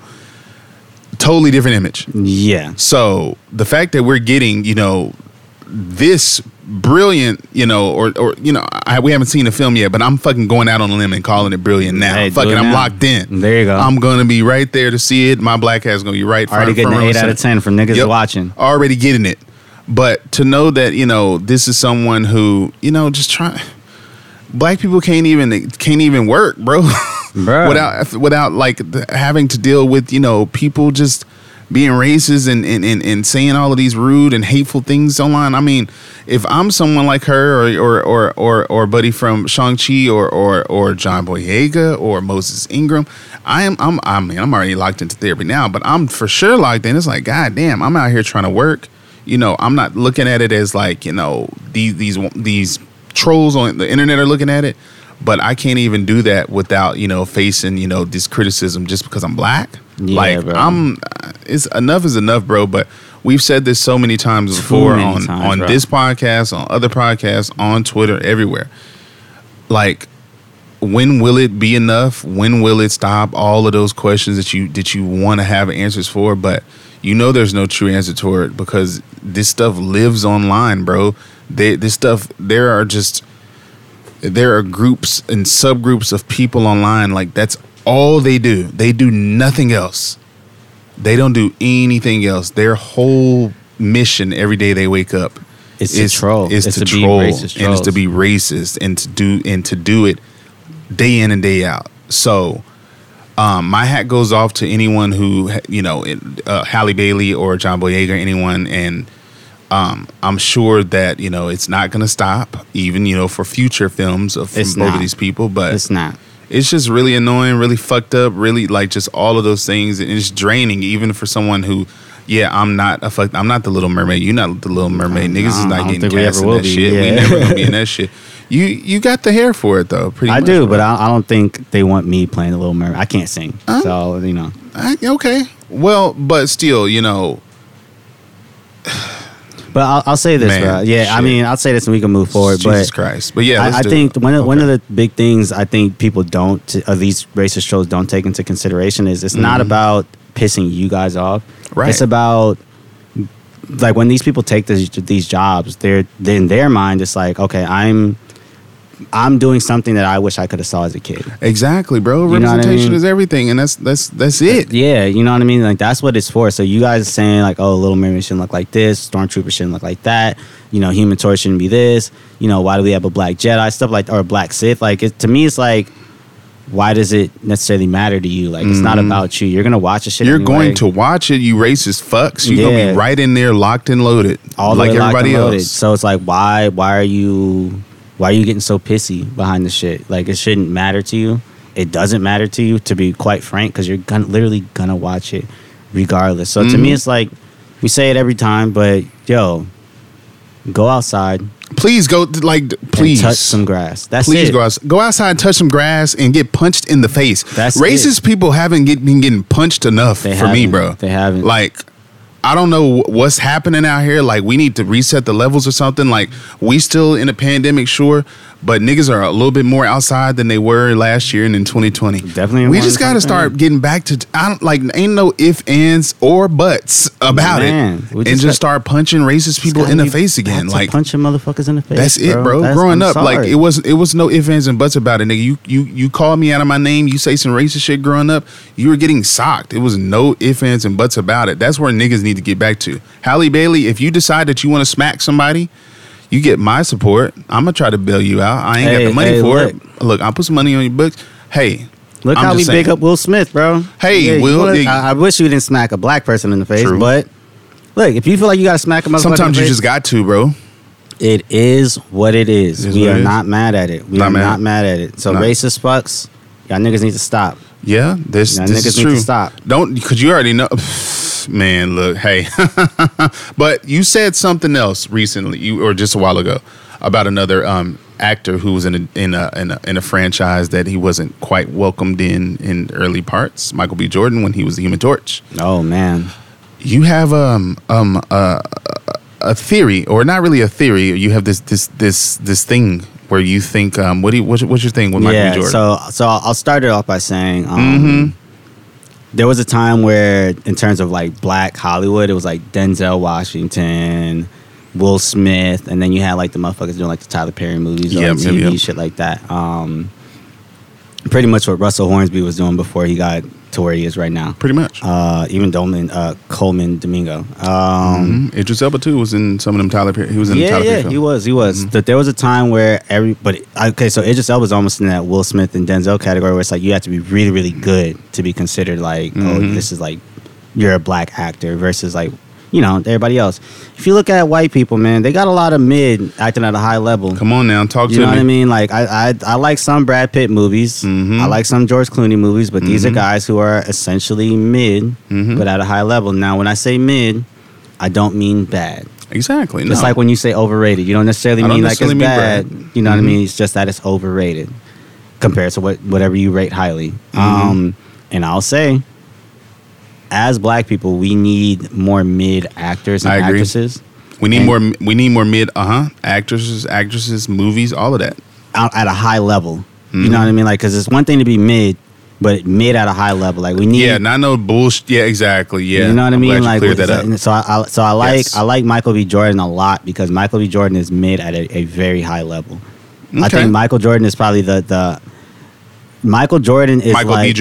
Jordan. I'm sorry. Michael B. Jordan is like that is the most mid black person we have ever had. Like in terms of acting, that's at that high level, bro. Like Creed, Black Panther, Fruitvale Station. I mean, he's got some other shit that, you know, they kind of went double plastic. Yeah. Well, Just Mercy was actually cool. Was really good. Yeah, Just Mercy was cool. I thought it was good. But also like John David Washington. A lot of times his mid counterpart. His mid counterpart. You know, we talk about Tenet endlessly. Excuse me. I think John David Washington's only mid because his dad is Denzel. Yes. I think if his dad wasn't Denzel, he'd probably be talked about a little bit higher than mid. I think so. Okay. Not too much higher than mid. No, not too much higher than mid. Not too much. I get you. I get you though. Yeah. So my whole thing is we need to see more of that. I'll probably always support Michael B. Jordan and John David Washington films. For sure. I'm locked in. Even like Nicole Berry. She gets a lot. Nicole Bahari. This nigga here is terrible names. Man, atrocious with names. I've been reading them more than I hear them. Even though I can't read. I think she's decent. I don't necessarily think she's bad. I've seen her do some spectacular stuff, but I haven't seen her do too much spectacular stuff. But I like that we have an actress like that that's doing a lot of stuff that's like getting notoriety. Like I think we need that. You know what I'm saying? Like I don't think we get enough of that. So I guess my question to you is, do you got a mid actor that you fuck with heavy, or is it one of them three? Or a mid actor that you think we should fuck with more? I don't look at actors in that way. Usually, this is really my first time even thinking of Michael B. Jordan and John David Washington and Nicole Bahari in that way. Honestly, like mid being is not bad at all. It's just not bad at all. This is my first time even thinking about them in that way. But if I had to choose or whatever, I mean, I'm more privy to Michael B. Jordan films. We've seen him in more shit. Yeah, we have. You know, John David Washington, Nicole Bahari. I mean, you could probably make the argument for a lot of other actors out there. I mean, someone would even probably say, and this is not me, but someone would say that Issa Rae's acting is mid. Ooh. Not her creating, but her acting is kind of mid. Acting is kind of. You could almost throw. Outside of Atlanta, you could almost throw Donald Glover in. Yes. You could almost throw Donald Glover in there. Mm-hmm. Even Lakeith, if you're being real spicy.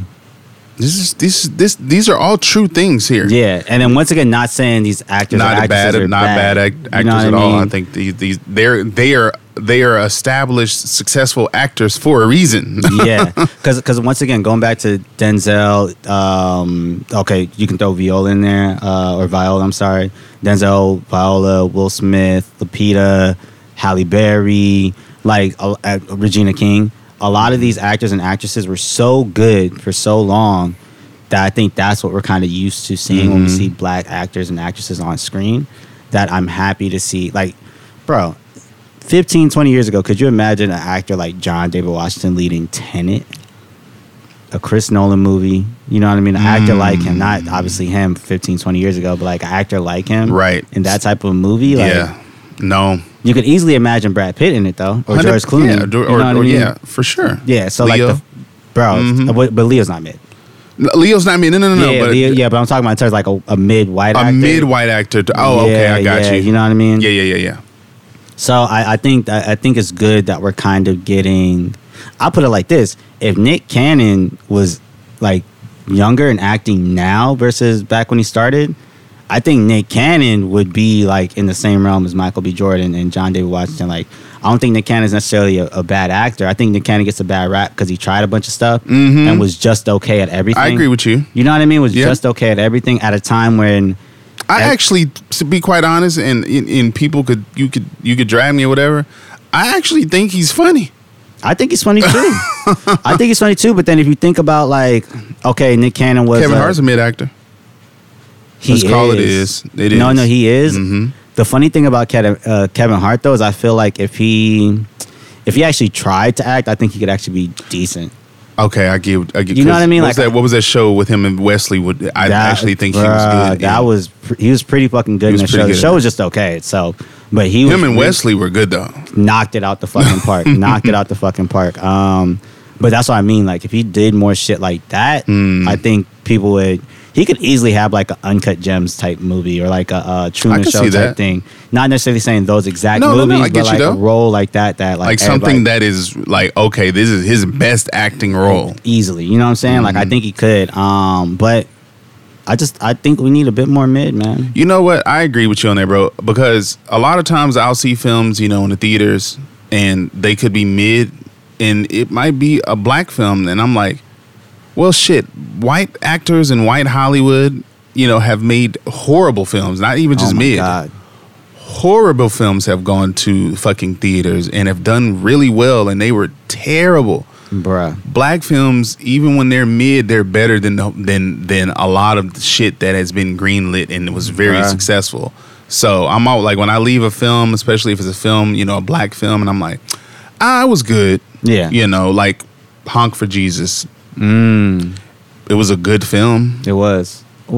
We'll get into that one. We'll get next. into that. Yeah, next episode. But I was just using it as an example. Yeah, no, I agree with you. I agree with you. Because that film is, even though it was, just a good mid film, not using your term, it's still way better than a lot of shit that we've seen by white people in Hollywood. Yeah, that's like considered way better. Like, didn't Nomadland win Best Picture? Yes, I think I might take Honk for Jesus over Nomadland. I'm not against that. I didn't hate Nomadland because I like Frances McDormand. I think she's a fantastic actress. But yes, Yeah, like they're way.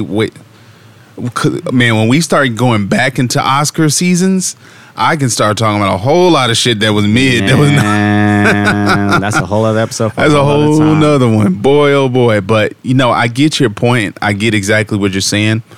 It's kind of like, what was your like you gave another example earlier, like sometimes, you just might need to smoke some mid-shelf Oh weed. You may yeah, not I need, was like super Yeah, like you can't smoke the shit that has 90% THC all the time. All of right? the time, Like right. you can't smoke that and go about your day all the time. Maybe you could do it once or twice every now and then, maybe.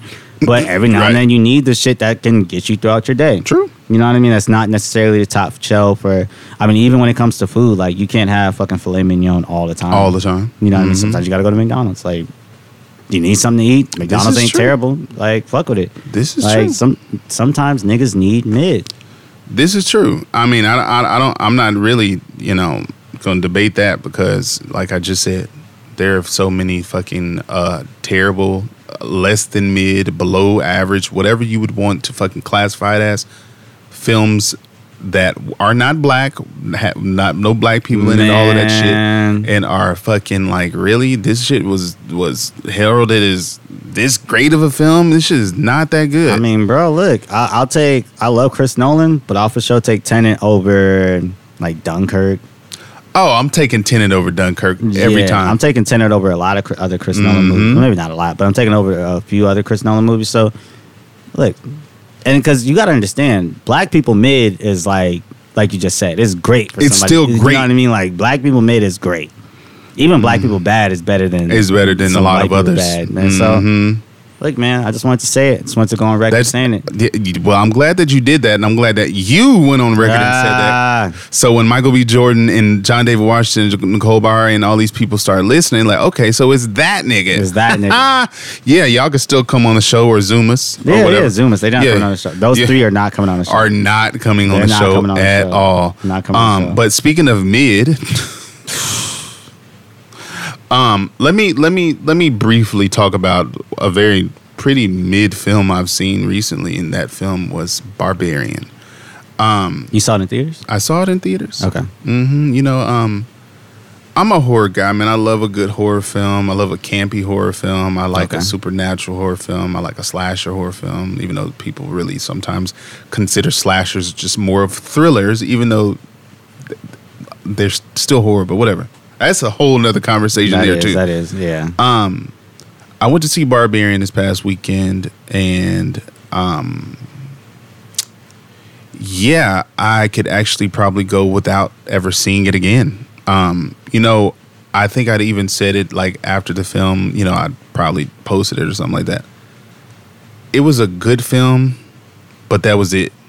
It wasn't a great film. It wasn't a film that moved me to want to watch it again. Okay. It wasn't a film that moved me to want to own it. like I usually like to. You know, if it's a really good film, usually Yeah. for the most, like I want to have a digital copy or a physical copy or both. Yeah. You got really none of that. It wasn't even, you know, and like I said, it was not a bad film at all. I mean, it's getting great reviews, and you know, I understand a lot of it. But as for someone who I guess, you know, is just really, really loves the genre, I just think that it was like it was just kind of, I wouldn't say a miss, bro, because it wasn't a miss. Because if it was a miss, I probably wouldn't even sat through the whole film. But it just overrated. Overrated. Talk about an overrated film. That is yeah. What's the synopsis? Like, what exactly is it? So about? 'Cause I haven't even okay, heard of it, to be quite so honest with the you. film, it you know, pretty much is about this young, I want to say black girl or fair skinned girl woman Okay. who was in, I want to say this was Detroit. She pulls up to an Airbnb that seems to have, she said that she pretty much rented out, but someone was already there. I think that person is Skarsgård's brother. What's his name? They got like 6 of them. Shit, I can't think of the, Peter, no. not Alan. We could pull up the Scott. credits. But anywho, she pulls up to this Airbnb. His ass is already there because he too had rented the Airbnb, but they both didn't know that. So I don't really know. But anywho, so they were both, you know, in this Airbnb. You know, and some weird trippy shit starts happening with the house that they're in. Some secret portals start to open up, What? and you know, some like secret portals, not like no shit to hell or anything like that, but like just like the house that they're in. You know, it there's a lot more going on in the house than what you can see going on. Like when you're in the house. Okay. There's a lot of shit that's happening, you know. I don't want to give the film away too much. You're not gonna go see this shit. I'm definitely not gonna see this shit. Okay, well, fuck it. But yeah, so they're not living in his house, renting his house, and apparently underground there's like this like deranged barbaric type. Well, the film is really like the film Barbarian. The title more so is it goes like the person who kind of, man, this is really getting, It's a lot. Yeah, it's a lot of shit. I'll say right now, I'm already locked out. Because I'm like, okay, well, if I tell you that, then I actually really have to tell you this part. It's okay. Yeah. So like, let's shit getting draining. But anywho, bottom line, the review of the film is that it was just okay. It was not that scary. The whole like barbarian theme behind the film, like it just didn't hit. It just didn't hit. It just didn't do it for me. Like I'll probably, you know, if I see it on TV or FX or something like that, I might just watch it again if it's on TV. But I'm not spending my money on it. I'm not renting it. I'm probably not going to stream it. None of that. I'm not discouraged. Not trying to discourage anyone else from seeing it. Someone else out there might see it and might find it scary and might actually find it like, oh wow, okay. this is really good. So, okay, let's do this. Give your rating. 6. Okay, but what's the recommendation rating? If it's like a recommendation, like out of 3, out of 3. So 3 is like definitely watch it. 2 is like watch it just because. 1 and 0 is like you can miss this. And 1. You can 100% go without seeing this one. Wow. It was just one of those films, bro, that, you know, when I watched it in theaters after I left, this will probably sum it up for you and probably many other people out there. When I watched it, I'm like, damn, I wish this was something I just watched at home. Oh, that's tough. Mm-hmm. That's tough because like, I mean, we've said it all the time. We're at some theater going niggas. Oh, yeah. So if you walk out of theater and it's like I could have watched that at the crib. I could have really watched it at home. That's a pretty. The last movie I felt that about, Old. Wow. Mm-hmm. I did kind of feel that about Old, even though I was appreciative of the theater experience and I was happy to have gone. Sure, because that was a time when, you know, theaters were like barely opening back up. Mm-hmm. But no, I'm glad that, yes, that is another film that comes to mind whenever I think about like, okay, I didn't hate that I went to see the films in theater. Didn't really hate the films, but I could have just gone without seeing them in the theaters. I could have just watched it at home if I would have, rented it or something like that. Or if I would have gone without seeing either of the films, I would have been fine off that too. Okay. So just very indifferent about Barbarian. One of my friends was like, "You might need to watch it again, bro." And I'm like, I hate that. "No, I think I saw everything that I needed to see when I saw it the first time. I didn't miss a goddamn thing. I wasn't even high when I saw the film. I was fucking fully alert."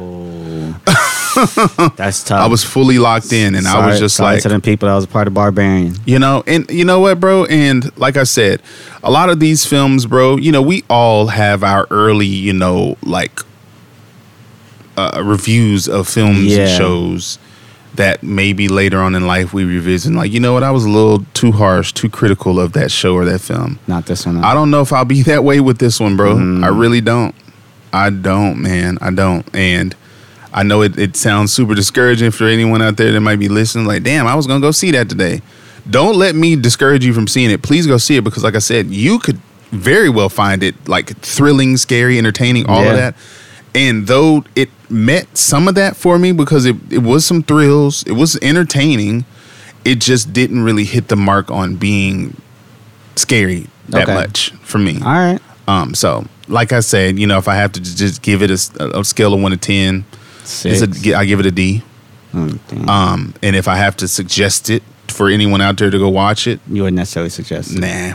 Damn. All right. Well, watch it if you when it hits on demand.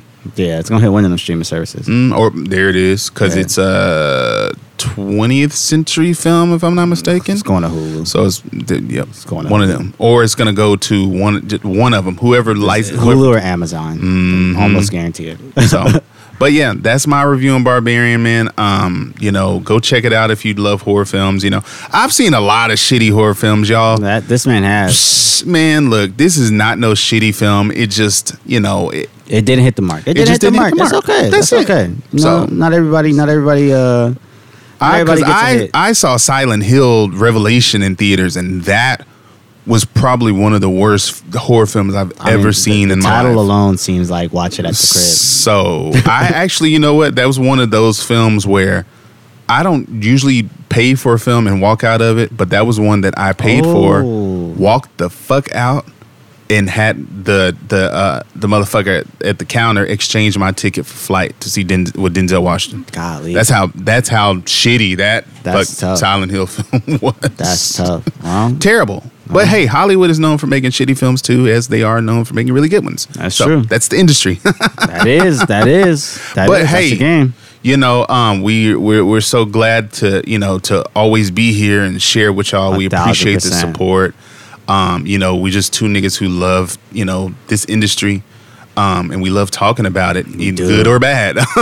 Honest to God. And we appreciate the support like a motherfucker here. Davey Dean, Deanie Bush, you got anything you want to tell the people before we get out of here?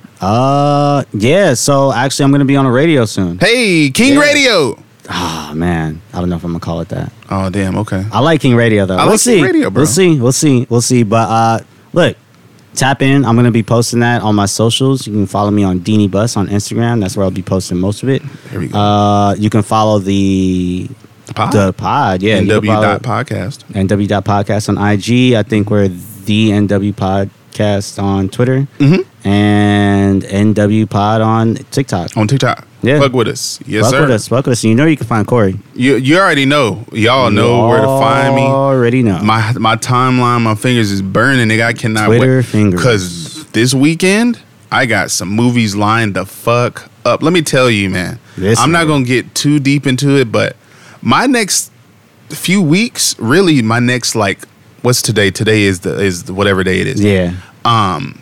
Like for the next month, for the next solid month or longer, my fucking film schedule and like me going to the theater, that is like actually paying to see the shit in person, is stacked, bro. Yeah, bro, it's looking good. I'm actually overwhelmed. It's looking good. Because there's a lot of good shit that's out and that's coming out. Yeah, I know. But if you want to know my reviews about it before niggas talk about it on here, fuck with me on Twitter. I'm always on that bitch. I'm be on there later on. We got out of here. Absolutely. And that's all I got to say here. We appreciate y'all, tapping in, locking in, and all that good shit with us. Y'all. Go out there and watch great TV. Watch terrible TV. And wherever you watch, catch the fuck up. You know what I mean? Please do yourself a favor. Catch the fuck up. Please. And that's all we got. Knife, take us out. Whoop.